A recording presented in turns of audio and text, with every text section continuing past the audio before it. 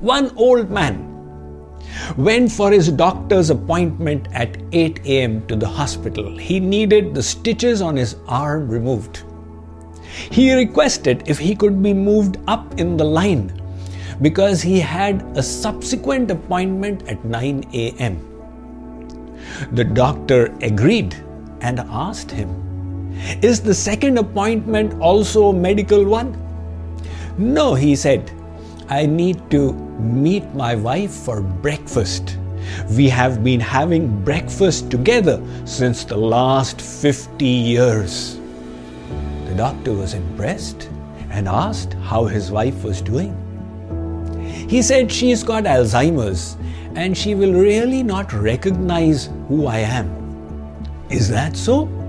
And yet you wish to keep your appointment with her?" "Yes, because she may not know who I am, but I do.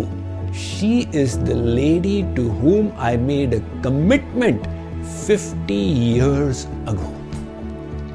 Now here was a marriage partner who was willing to accept his spouse for what she was, what she is, and what she will be.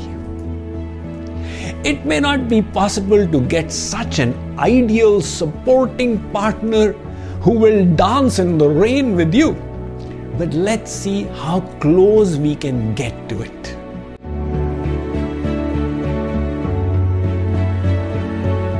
Are the Indian youth turning towards spirituality or away from it?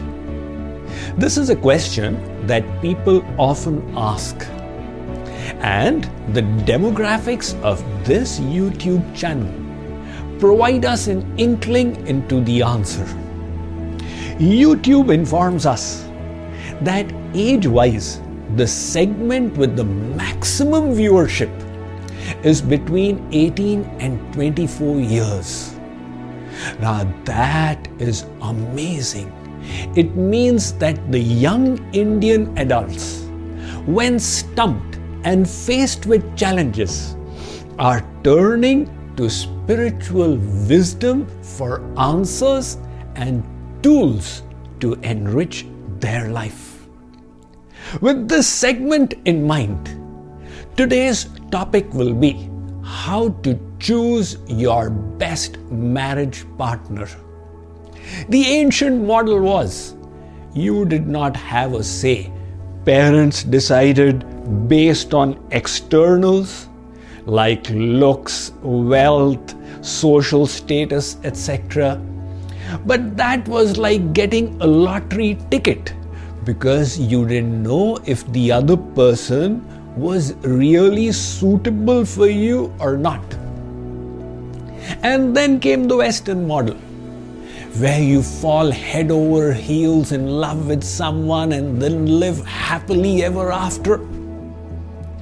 That model also doesn't work because statistics in the Western world tell us that 50% marriages end in divorce.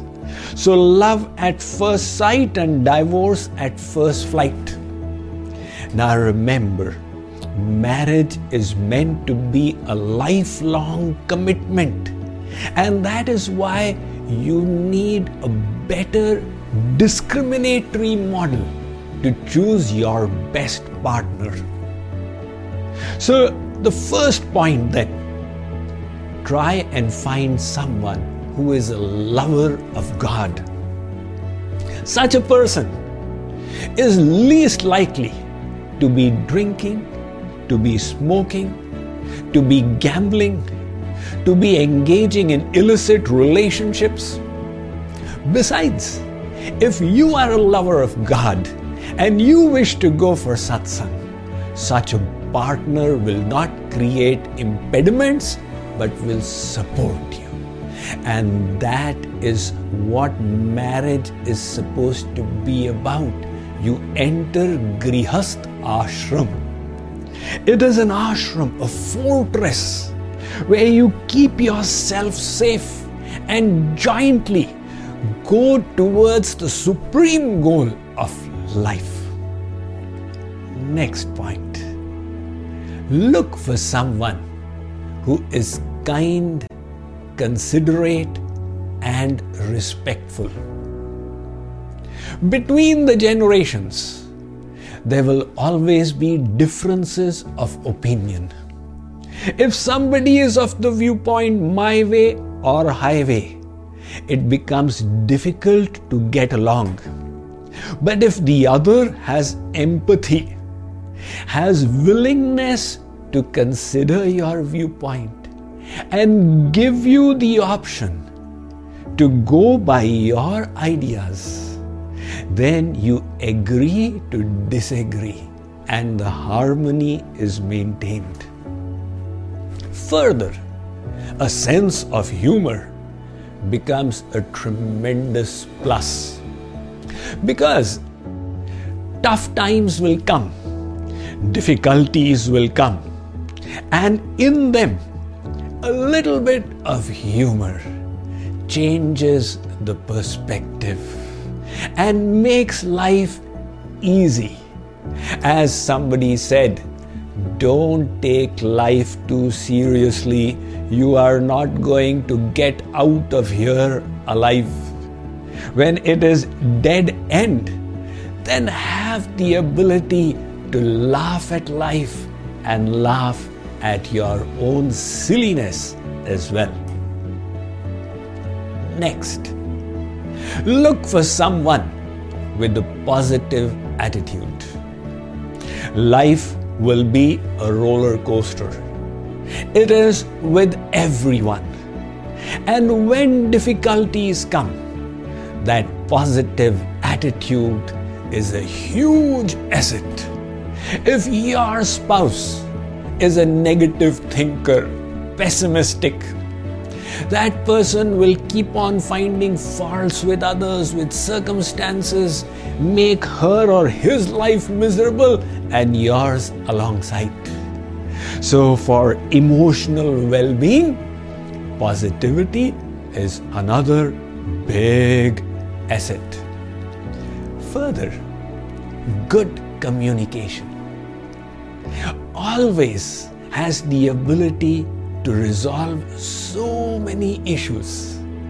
If your spouse is a good communicator, which means good listener, plus able to communicate his or her ideas in a gentle manner, that will help resolve the inevitable conflicts that come between husband and wife. Again, people ask, is it necessary to get married? Not at all.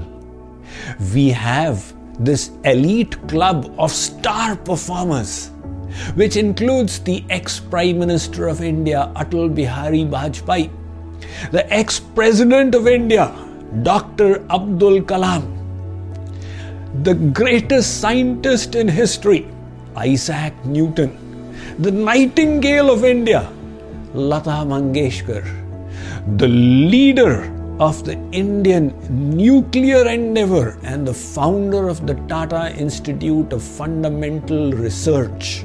This was Dr. Homi Bhabha. They were all bachelors.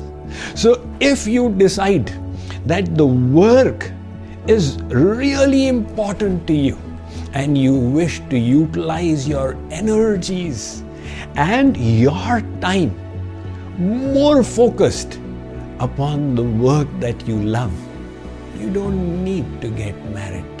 And I'm not talking about the sadhus and sannyasis, but people in this world as well.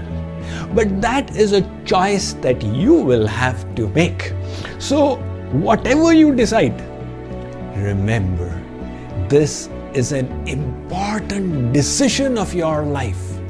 So stop, pause, think, analyze your goals, values, priorities, and with these few points in mind, reach your best decision.